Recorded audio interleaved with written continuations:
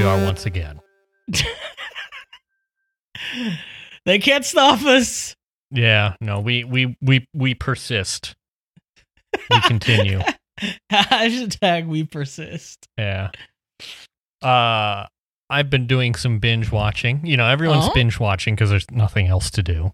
I mean, you can't go outside. You'll be arrested immediately. So, I've been binge watching, but I've not been binge watching a television program. Instead, I've been binge watching old Strong Bed emails. Hang. That's and cool. They're great. I forgot how good they are. And like a lot of them have deeper humor than I remembered when I watched them when I was like 12 or something. There are jokes that I'm like, oh, I get that now. I have to go back because it's been a long time. I mean, I guess I was older when they came out, so I probably did get them. But probably, yeah. But they're still very good. I mean, the humor, it holds up. They hold up, I'll say that. Now, do I have to reinstall Macromedia Shockwave? Yes, and in fact, no, they're all on YouTube. Or I should say, most of them are on YouTube. I don't think all of them have been ported over, but the vast majority of them have. Nice. So, especially like the earlier ones. It's like the more recent ones that are sort of in bits and pieces, but like the good ones are on YouTube. So it's good. They're very good.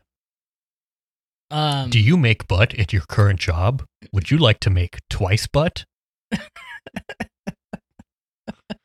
I've been binge watching. There's a new season of Kim's Convenience, which is delightful. I don't know what that is. Kim's Convenience is a Canadian sitcom. Okay. But it's like a I think it's like a one camera kind of, it's like kind of shot like The Office more, you know, it's like modern. There's no like laugh track or whatever. But it's about a Korean family who owns a convenience store. Interesting. And it's very good. Mm-hmm. It's Canadian, so there's some moments where it's like kind of awkwardly like too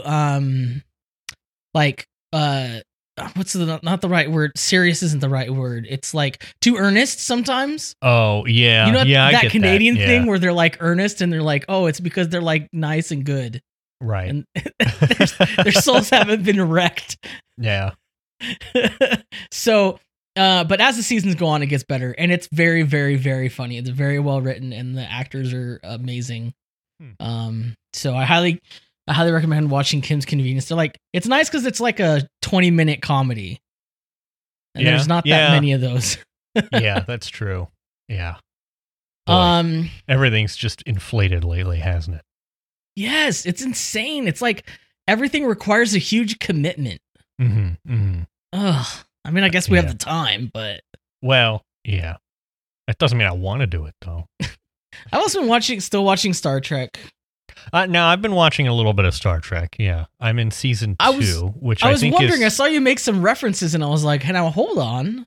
Yeah, I'm in season 2, which I think is season 1. I mean, is not super great, obviously, because it's the pretty first much season. Garbage.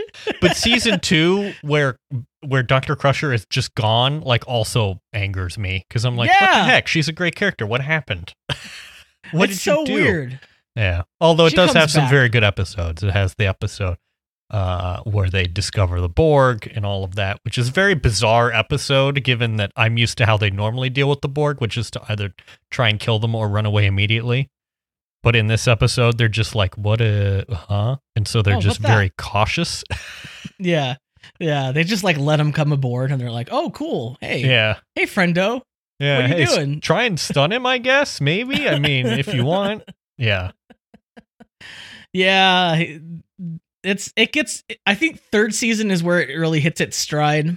Mm-hmm, mm-hmm. And gets a little bit less. I don't know.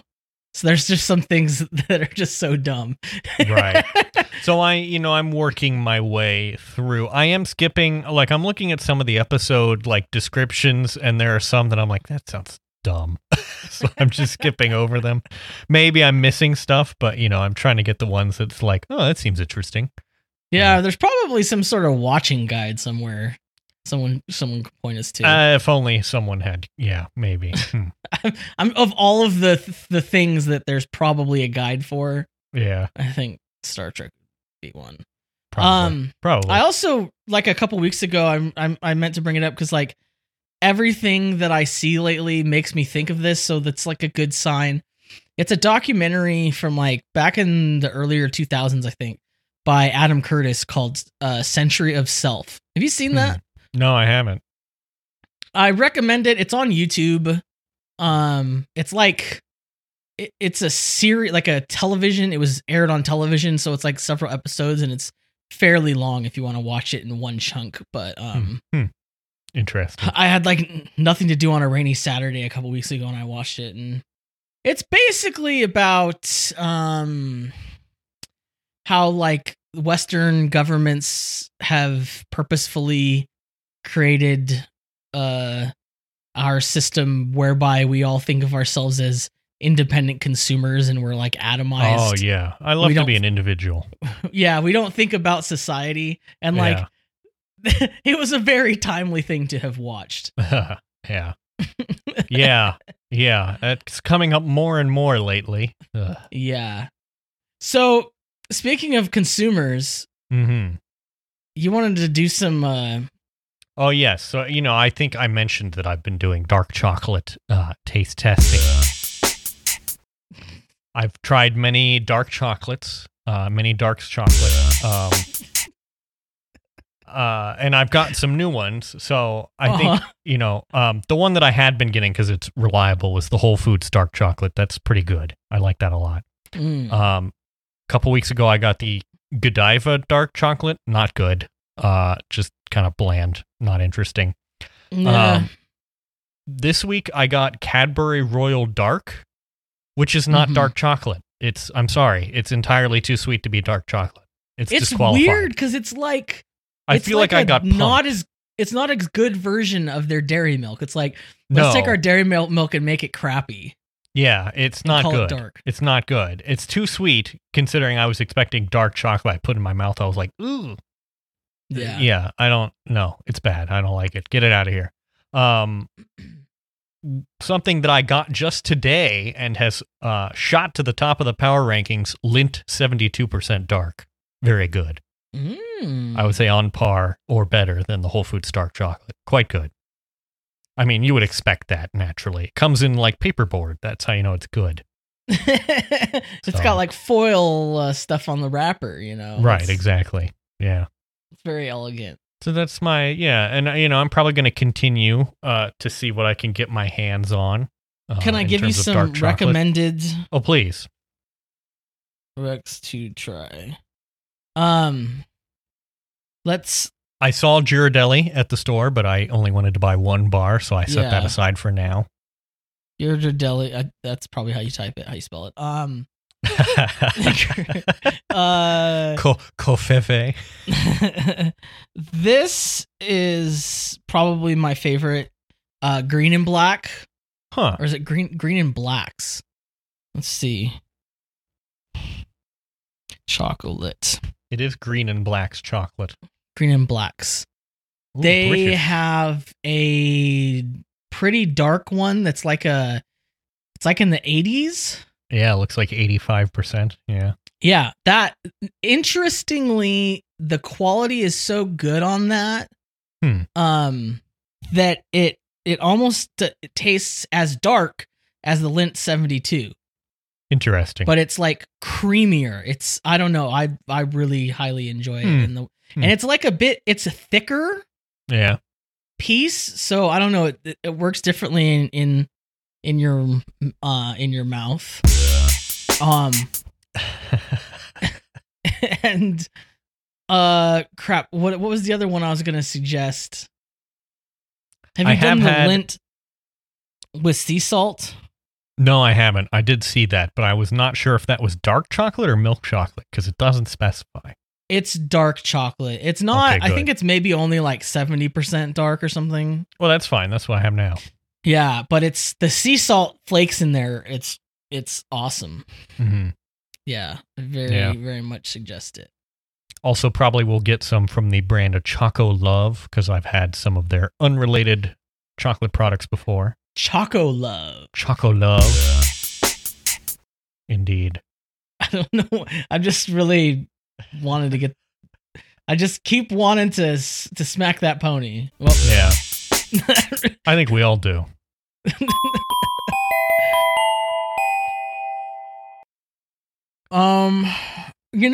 In these troubled times, mm-hmm. it's really comforting to see the great tweets going on. There are so many great tweets. In fact, as I tweeted today as we record this, I said, every day Twitter introduces me to new and unimaginable horrors. It really does. Yep. And so, yeah, here we are. This one you've issued that you've etched into our document. I have, a whopper. It is. It's a big one. It's under the heading, "If only someone had mentioned this before." And it is a tweet by... This one, as soon as I read it, I'm just like... It's dark in there. This is a tweet by Vox's Ezra Klein, who says... This is April 9th, 2020, that this tweet was issued. And he says, "America's employer-based healthcare system is a disaster and always has been, and the coronavirus will make it much worse. It's time to build something better, and I simply have to say..." The results have been incredible. Wow. If only someone had been talking this whole time about how bad our healthcare system was. Because this was... bear in mind, this is... He tweeted this like the day after Bernie dropped out. And the article is entitled, "It's time to move past employer-based health insurance." It's like wonderful timing, absolutely flawless timing. The gall, yeah. We can read this, Ezra. Yeah, I know. It's like this. It's hard not to read it it's like, do you think that we're this stupid? Like, do you literally think we're idiots? You think we won't connect some dots here? Like, what? Excuse me? Yeah. Very bad. It's very... There's just been so... There's been that. Meanwhile, Matt Iglesias has been on an absolute tear about unity and things like that, which, good luck with that. Thank you, Matt, for your input. Yeah, thank you next, as they say. Mm-hmm.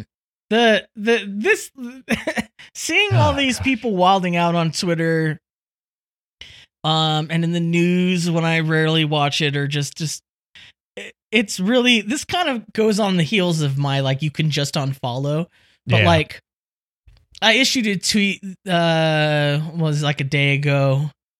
And I said, "Enjoying the new minimalist open space in my brain, where the list of people I should take seriously used to be." And it really does free up a lot of mental space when you get rid of that. I've just deleted so many people from my brain, RM-RF/pundits. Yeah.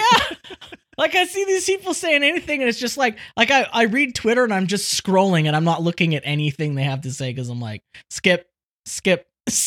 Yeah. Well, that's the thing is, I don't know. It's remarkable how many, I don't know, with Matt Iglesias and other people, it's like, please keep tweeting, because all that you're revealing is that you're a complete moron. And I appreciate that more people will realize it the more you tweet. So yeah, seriously. Just thank you for your service in all actuality, Right.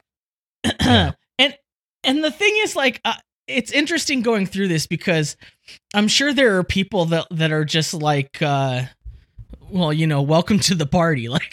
Right. How have you not learned this lesson by now? But I really only started paying, being super active in the discourse in maybe 2015. Mm-hmm. Before that I had kind of shied away from it.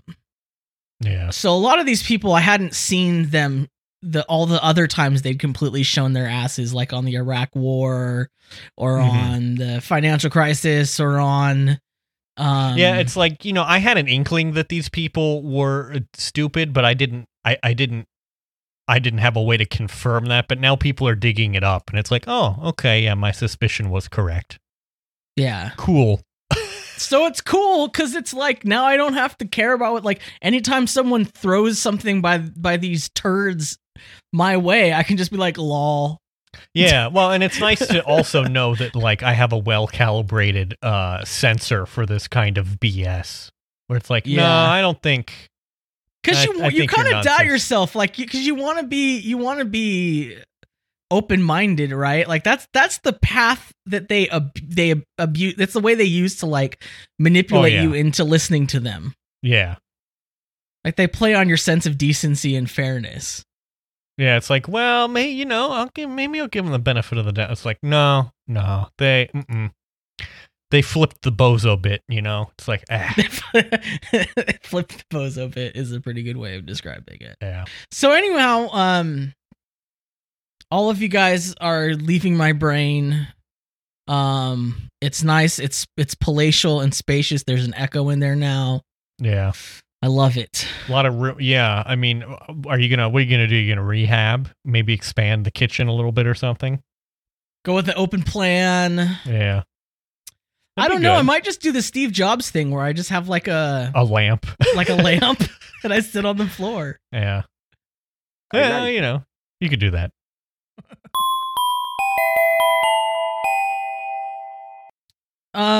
Okay. You put this in here. I'm very, interested in this.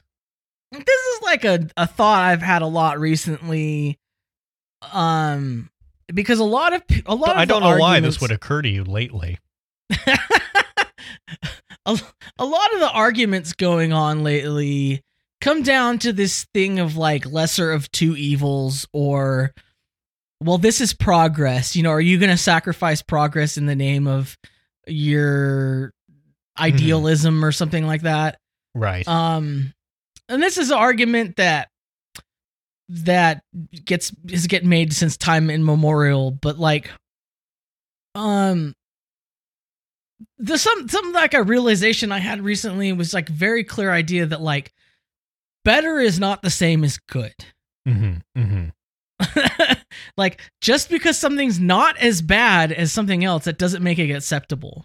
Right. Yeah, I mean, yeah, getting your hand chopped off or your foot chopped off, like, neither of those are great. Like, those or are it's both more like pretty bad. Getting your foot chopped off versus getting your toes chopped off. Yeah. What do you choose? Right. I choose not. Yeah, I choose to not. I choose not. Like, well, you can't choose that. It's like, well, why not? So then there's this tweet that was going around that's like an example of this. Mm-hmm. And it's by known union buster Cenk Booger. Oh yeah, that guy. Who's the Turkey Turks? I heard the union busted him actually. So did they? Yeah, indeed. They recognize the union. The results have been incredible. We love it. I like it. So what Cenk? How do you say his last name? I forgot. No, I just keep saying Booger. Oh. I think it's Cenk. I don't know, to be honest. Cenk, I don't want to. Cenk. The thing that he retweeted this opinion piece from the New York Times, and he said, one of the things establishment Democrats do 1,000,000 times better than Donald Trump is competence. In an emergency, you don't want Bozo the Clown in charge. You want a grown-up. Cuomo and Joe Biden are competent managers when we really need it. Those are the two worst examples I think you could pick for competent Democrats. Like, I can think of, like, off the top of my head, probably 5 more competent Democrats. Those are actually than the really ones you've bad listed. examples. Yeah. Like, I don't want to help out your argument, but, like... I mean, like Gavin Newsom, maybe, or like Jay Inslee, or even my governor. Like, I mean, come on.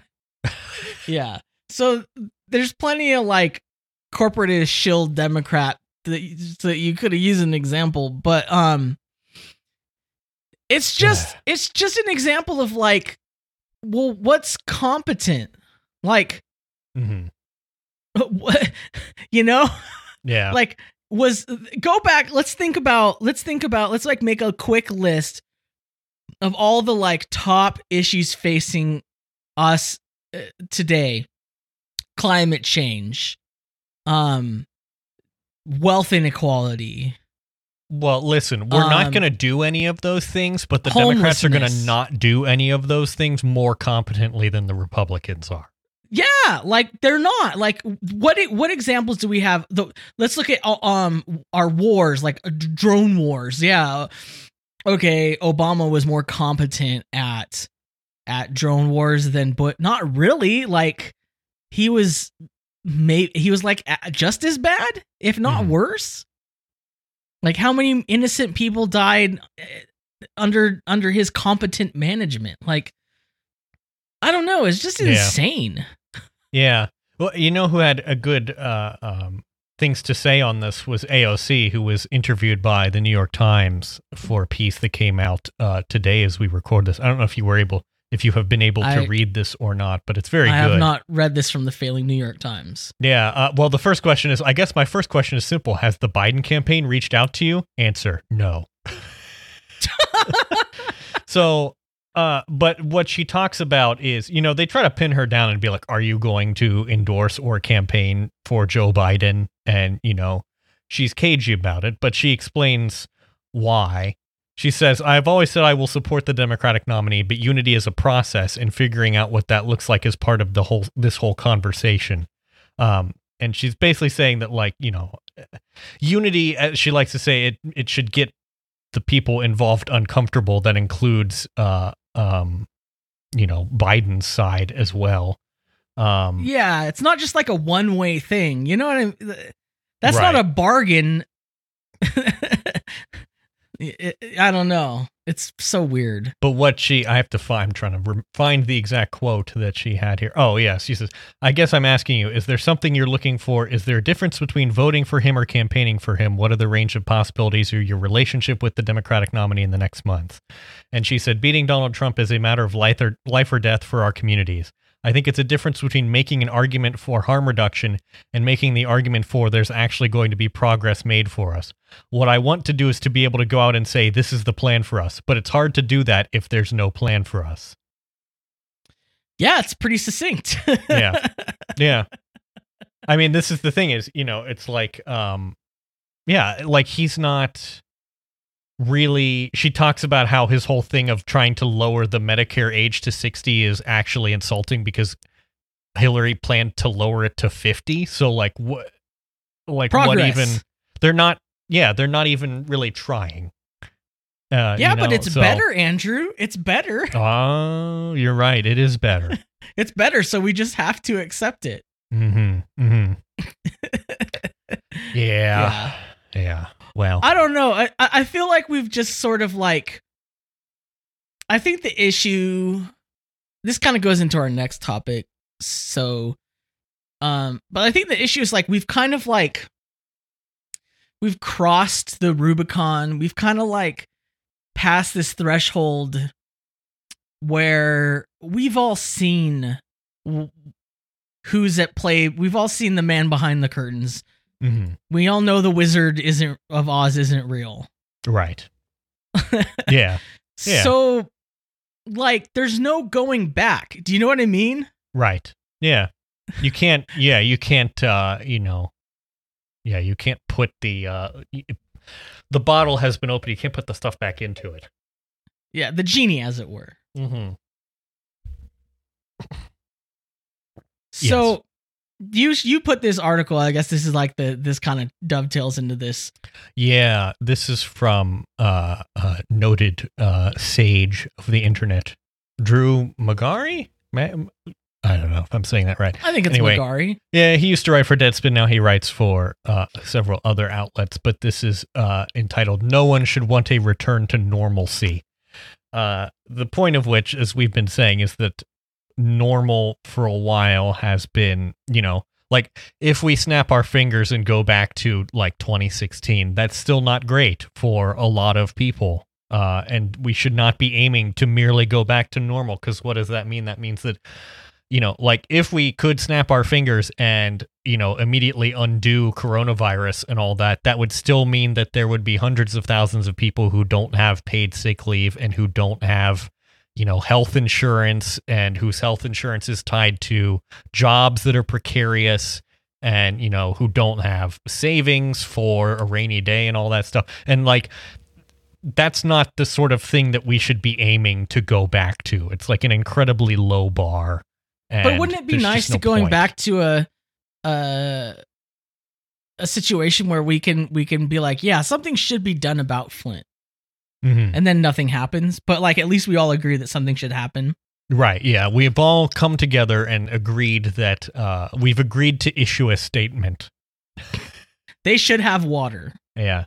We all agree that they should have clean water. What we disagree on is the implementation. It's just insane. It's like, what's wrong with people? Like, come on, give me a break. Mm-hmm. I don't take anytime people say back to normal. That's just like another like, oh, probably going to delete this person from my mind palace. Right. Yeah.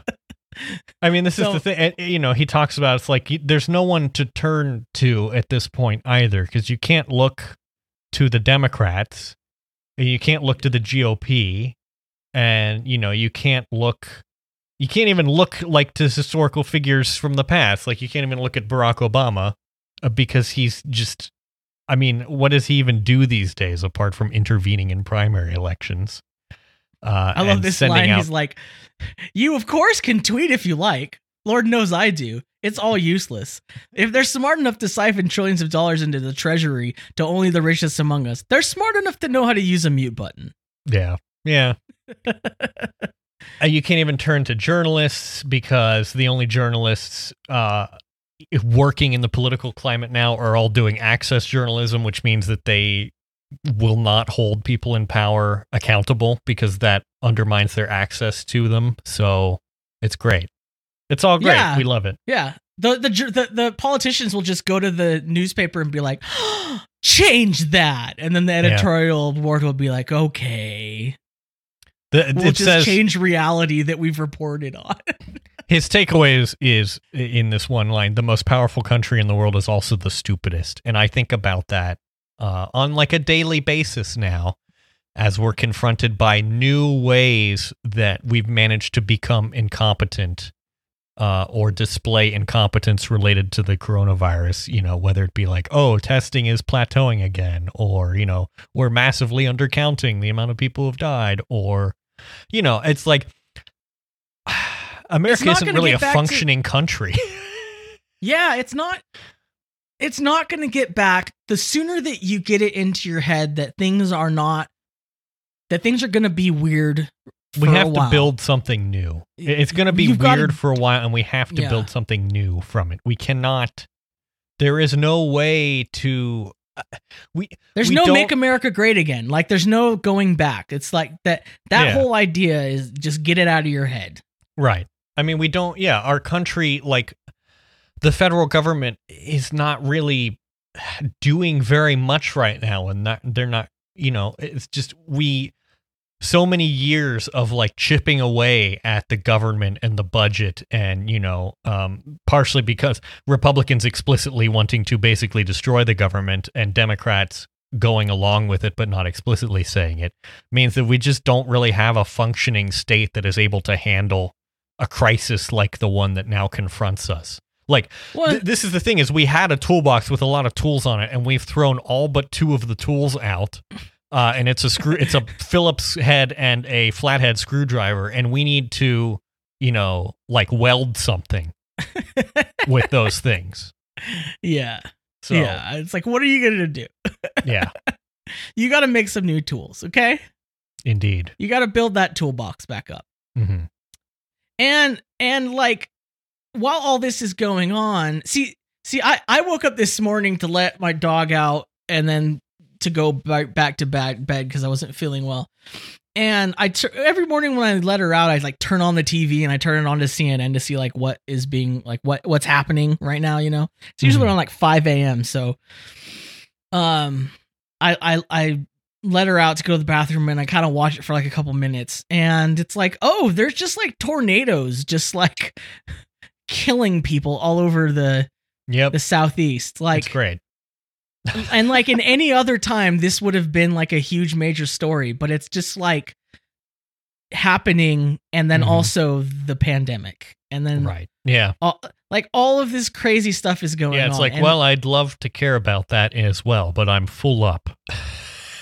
Yeah, and the thing that I think about this whole return to normalcy idea is that like I distinctly remember the first time in a long time where I was super tuned into the news of what was going on, and it was when all the Black Lives Matter stuff erupted, like in St. Louis particularly, I think. And I or maybe it was first, it was in Louisiana. Oh, I'm losing track of everything. But I remember sitting there in my lazy boy, and I was like supposed to be going to something, and I was like, nah, I'm just gonna sit here and watch and see what's going on, and just feeling like this sense of like, this has been going on. I've known in theory that this is what's been going on, but now it like really hits me that like cops are just like out here killing black people all the time. Yep. And that happened while we had a Democratic president. And it was in his second term that this was going on, and things were boiling over. And it was just like, that was like, I was still a Republican at that time. Right. And like, that was probably the big event that like precipitated me like lunging leftward. Right. And I think about, so when people say back to normal, it's like back to that. Yeah. Yeah. No, I don't. Yeah. The normal doesn't work for lots of people. No. Well, and then like, you know, at least they're, I don't know. It's some part of me, and I've said this before, but it's like, it seems sick and twisted to say that I don't want things to kind of like just ease back into our complacent place. Because there's so much possibility in front of us.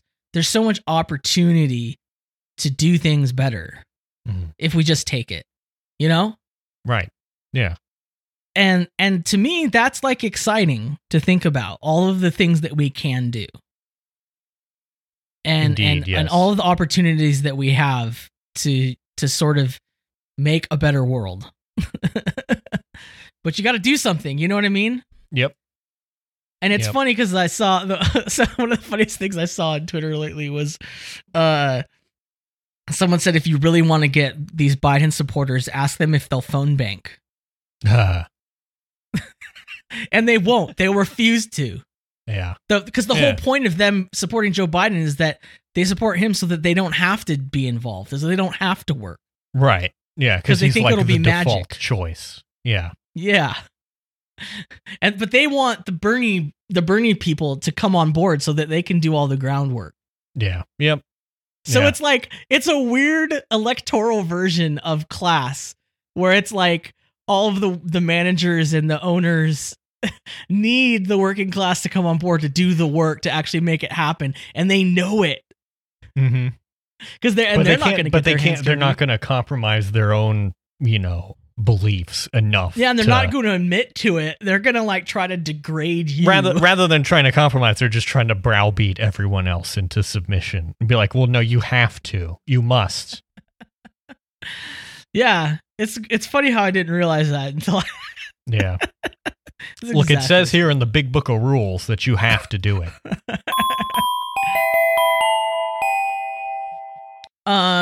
Speaking of the big book of rules. Oh. Big book of rules.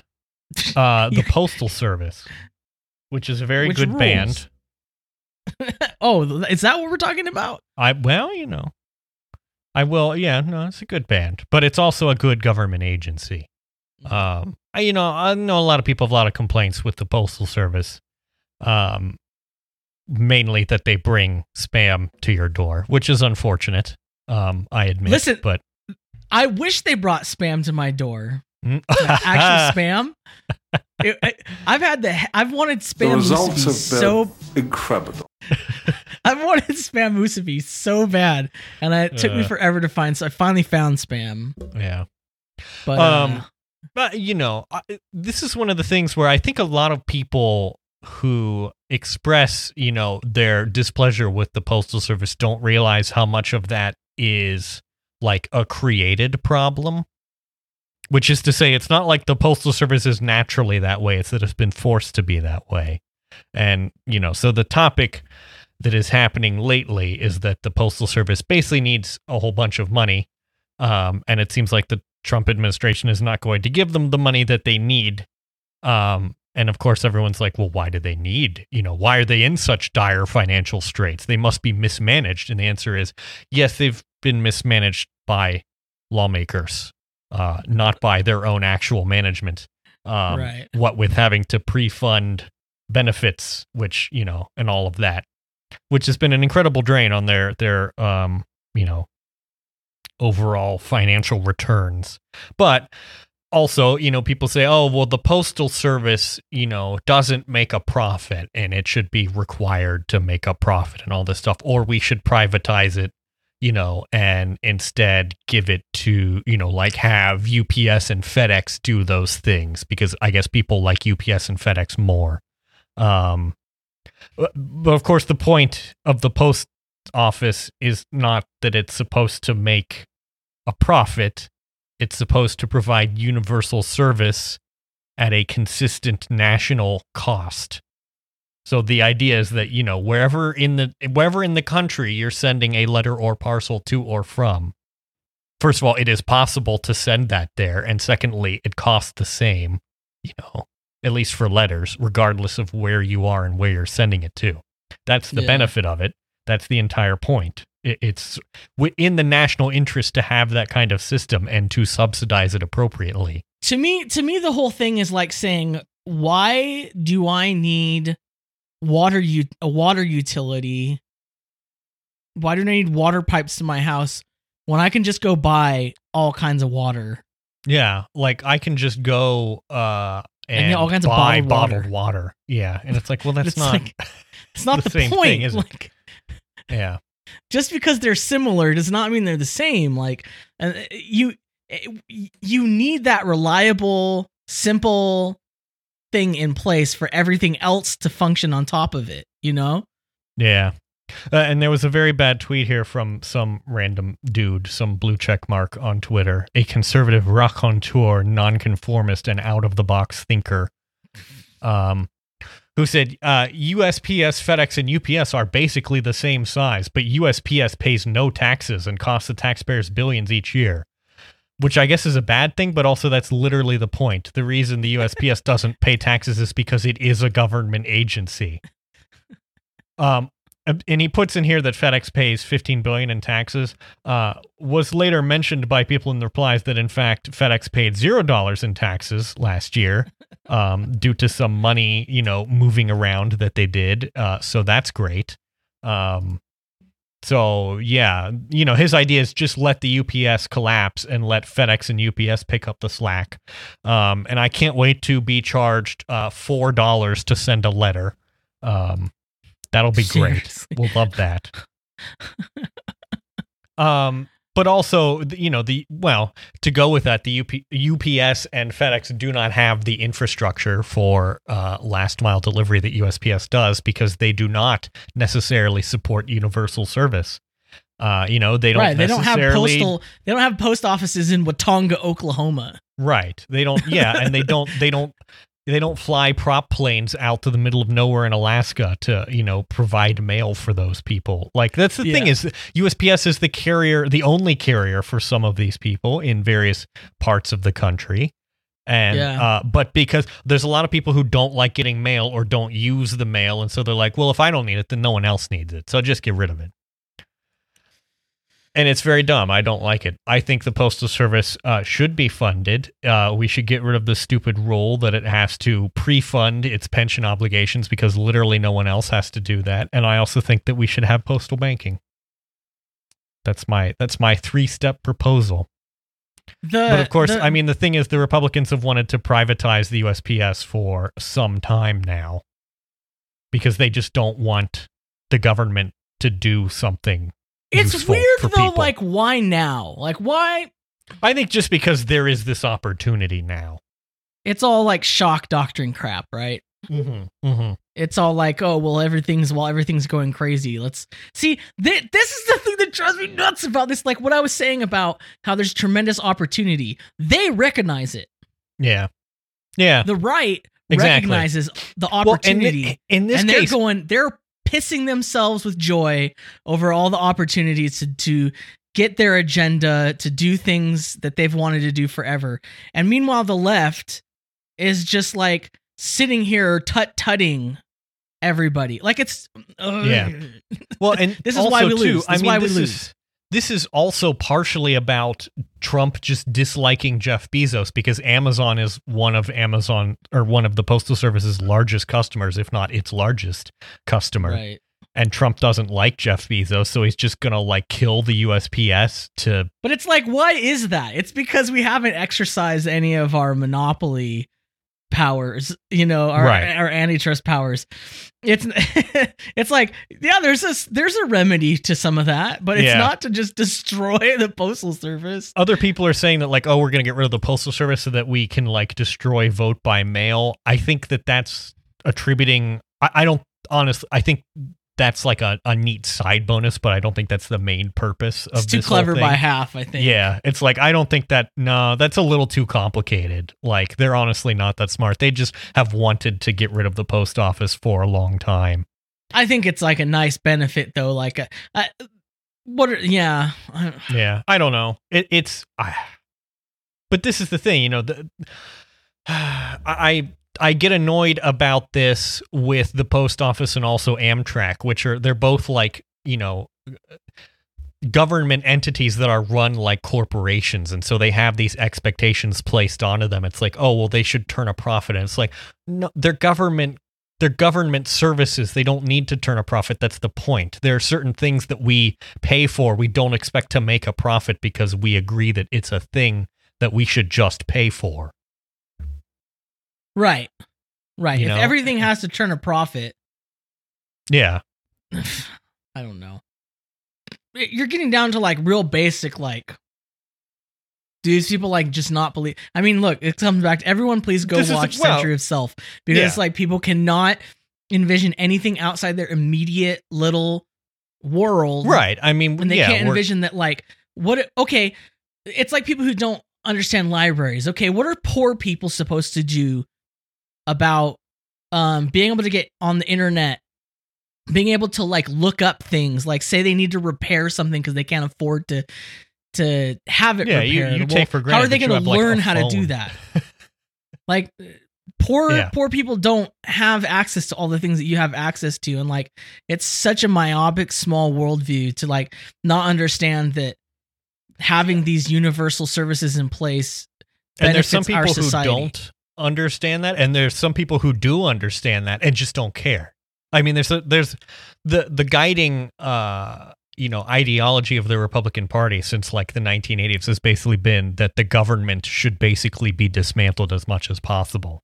So it's like, oh, here's a useful service the government provides that people actually use. Well, we should get rid of that because that's not government's job, quote unquote. Well, then but it's stupid in this case because it's literally written into the Constitution.